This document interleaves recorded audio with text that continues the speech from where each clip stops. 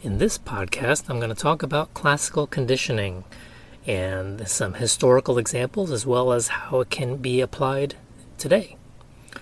Well, classical conditioning was popularized by Ivan Pavlov, who was a Russian physiologist. And you may have heard of Pavlov's dogs or the Pavlovian response, maybe, spoken about in our current popular culture. So let's talk about where this originated from. He was actually a physiologist studying the digestive system of dogs, and specifically salivation. And so he wanted to measure how much a dog would drool in, I'm assuming, milliliters in a vial that's attached to the dog surgically. And he would use meat powder or serve food. And so as soon as the dog touches or tastes the food or the meat powder, they would start to salivate. Well, these experiments were going pretty well until he realized that the dogs were anticipating the opening of the door or cabinet, the sign of an empty bowl even before the food is put in. The vials would be starting to fill up with saliva. And so, although those of you dog and pet owners know that this is sort of common sense, is that, our pets can anticipate our arrival, they anticipate being fed. But for Pavlov, this was ruining his physiology experiments. So he started to do his own experiments about, how are these dogs training themselves to do this? And this is happening naturally. He's not really, this drooling with anticipation was just happening over the course of time. So he wanted to systematically vary the stimuli and see what would happen. So let me back up a little bit in case you're not familiar. The word stimuli or stimulus is singular. Stimuli is plural. It just means anything in our environment that can trigger our senses. So we have visual stimuli, auditory stimuli, and so forth. Okay? So he tested a bunch of different things, and the one that you may recall or have heard of is the bell, but he used many different things, like a musical metronome that ticks back and forth, or even turning on and off a light bulb, right? And so this is the sequence of events of how he would train the laboratory dogs, okay? So first of all, he knew that the dogs always responded to food, okay? So here are some technical labels to help you understand Pavlovian theory, or let's call it classical conditioning, okay? So any stimuli or any stimulus, let me use singular, that triggers an automatic response, like a reflex, like salivation or fear. Okay, that stimulus is called an unconditioned stimulus. Unconditioned is one word. Conditioned means learned, so unconditioned means not learned. So this is something that presented to a human or an animal, a person will have a reflex to without being taught. So that reflex is called the unconditioned response, or UCR. So we have UCS, which automatically triggers a UCR, unconditioned response. So let's label that food, and UCR would be salivation. Okay, so this just happens without any conscious learning. So the fact that the dog would drool to something else, we have to introduce that something else. That something else is called a neutral stimulus, something that didn't bother the dog before. So he would turn on and off the light bulb, ring the door, ring a bell, or turn on and off a light bulb, and the dogs would not be drooling, no salivation. So those stimuli would be considered neutral. So the process of conditioning happens this way. Let's stick with the bell as an example. He would ring the bell and then immediately follow that with food. So the neutral stimulus is introduced, immediately followed by the unconditioned stimulus of food. And of course, at the sight of food and of eating, the dog is going to have an unconditioned response of salivating. Now, the next day, if you just rang the bell by itself, is anything going to happen? Not necessarily. Perhaps the conditioning did not take place. So this would have to be repeated over several days maybe. Okay. Then after a while, just ringing the bell without introducing food, just the neutral stimulus by itself, all of a sudden produces a reaction, the same reaction as before, which is the reflex of salivation. So now this neutral stimulus of a bell is no longer neutral, right? It has meaning now to the dog. So now it's called a conditioned stimulus.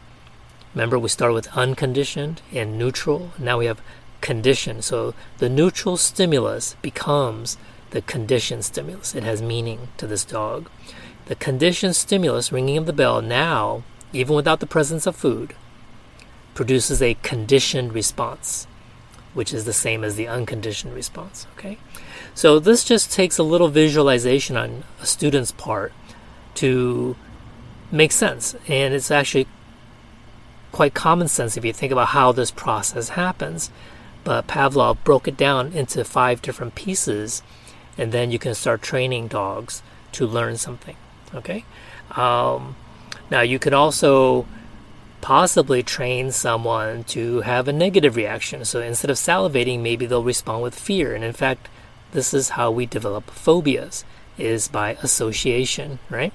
So we associate fear with some sort of stimulus that caused the fear at some point. Okay? And I will use an example from my childhood. For a long time, I was afraid to swim in any kind of open water. Okay? Because as a child, when I was very young, I was playing near a creek in our backyard in Connecticut. Yes, I grew up there for a few years. And I fell into the creek. And normally, falling into a creek would not cause much panic, but not too long before that, my father was fishing in the creek and he caught some freshwater eel, right? And to a kid, eels are kind of terrifying because even though they didn't know how to cook eel, but they tried to chop it up and the individual segments would still be moving. And so that was like a horror show for a young boy at the time. And then we placed those pieces in the freezer. So, yeah, okay, it was kind of traumatizing. So I associated the water with eel, right? But now the water, falling into the water, became terrifying for me. So let's break it down. So the unconditioned stimulus is the eel. The eel was just something scary that naturally would cause me to have fear. The neutral stimulus is actually the creek. Because before that, I wasn't afraid of the creek. It was just something that was there. It was nice. Okay? But the association of the creek with the eel, right? So so that association occurred, caused the fear. So knowing that those two were connected caused the fear, an unconditioned response, right? So now the pond, or the creek rather, by itself produces the same conditioned response of the fear. Okay. All right, let me use another example from history, and that might not have been the best example, but let me go to John B. Watson, who was credited as being the founder of behaviorism. Okay. He wanted to know if we can, in a laboratory setting, induce infants to become afraid of something they were not afraid of before. And so he recruited many moms with infants and paid $1, and one of them happened to be little Albert. That's been filmed, and you can find it on YouTube. And so this is how the process worked. First, Watson and Rosalind Rayner, his assistant, would introduce different kinds of things, and specifically furry animals. And these furry animals included dogs, rabbits, white mice, like laboratory mice. And none of these animals produced any kind of negative reaction in Albert. So these were all neutral stimuli, these animals. Now, the unconditioned stimulus here is something that always causes an unconditioned response of being startled or being afraid in young babies would be a loud noise. So he would hit a hammer against a steel rod, and every time a young baby would be startled and start crying. Okay, it produces fear. All right, so that's our baseline. Now what would happen is, while little Albert and the other infants were playing with a specific animal, and he chose the white laboratory mouse, then while the mouse is in the presence of little Albert, as an example, a loud noise would occur. So of course he would get startled and start crying. Over several pairings of playing with the mouse and a loud noise occurring, the association took place so that in the future, when introduced with a white laboratory mouse, and there's no loud sound being produced, the sight of the mouse by itself caused the conditioned response of fear and being startled, being scared of it. Okay? And in fact, there are a couple of terms I want to introduce here. One is stimulus generalization. So in the case of little Albert, he not only became afraid of white laboratory mice through this process, he became afraid of other furry items. So in other words, his association, his conditioning has generalized from what originally caused the fear.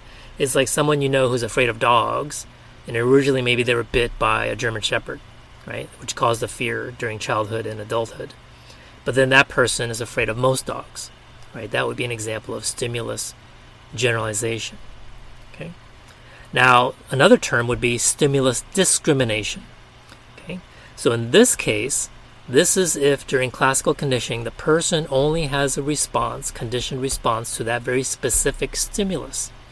So for little Albert, for him to experience stimulus discrimination, he would only be afraid of the white laboratory rat, not other rats, not cats, not dogs, not other furry things. Okay, so that's the difference between stimulus discrimination and stimulus generalization.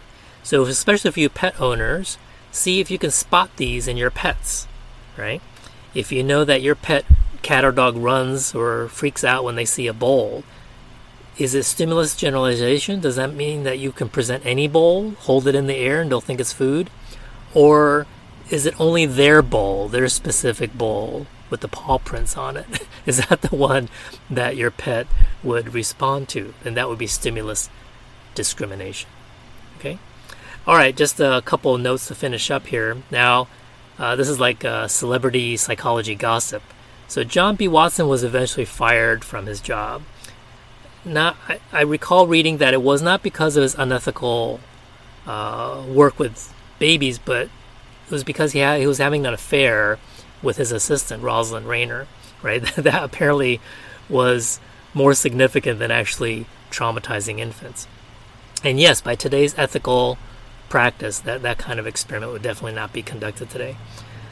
So that's the ethical conclusion of that. And so during that time, these things were allowed, apparently, at the time.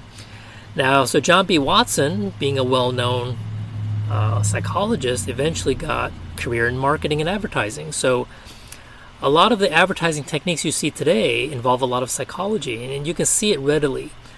Think of association. Whenever you watch a television ad or a print ad or internet YouTube commercial, what is the message being invoked? What kind of reaction or response are they trying to associate with this product? Is it high status?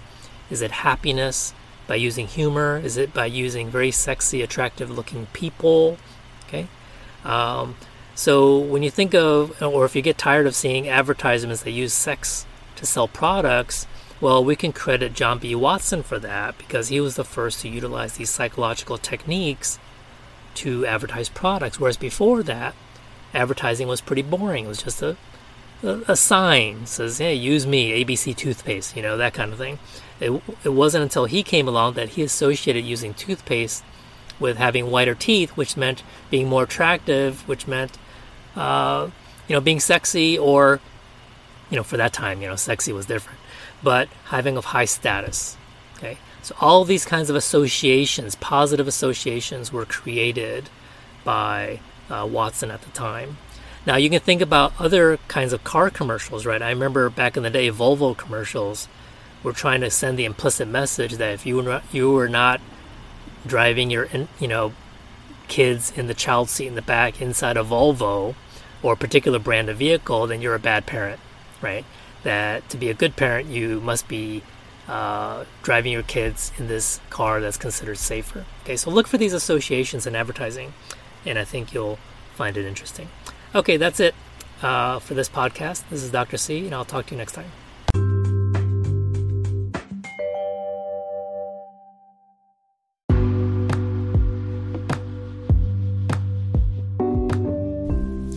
Hey there, thanks for listening to this podcast today. Can you do me a big favor?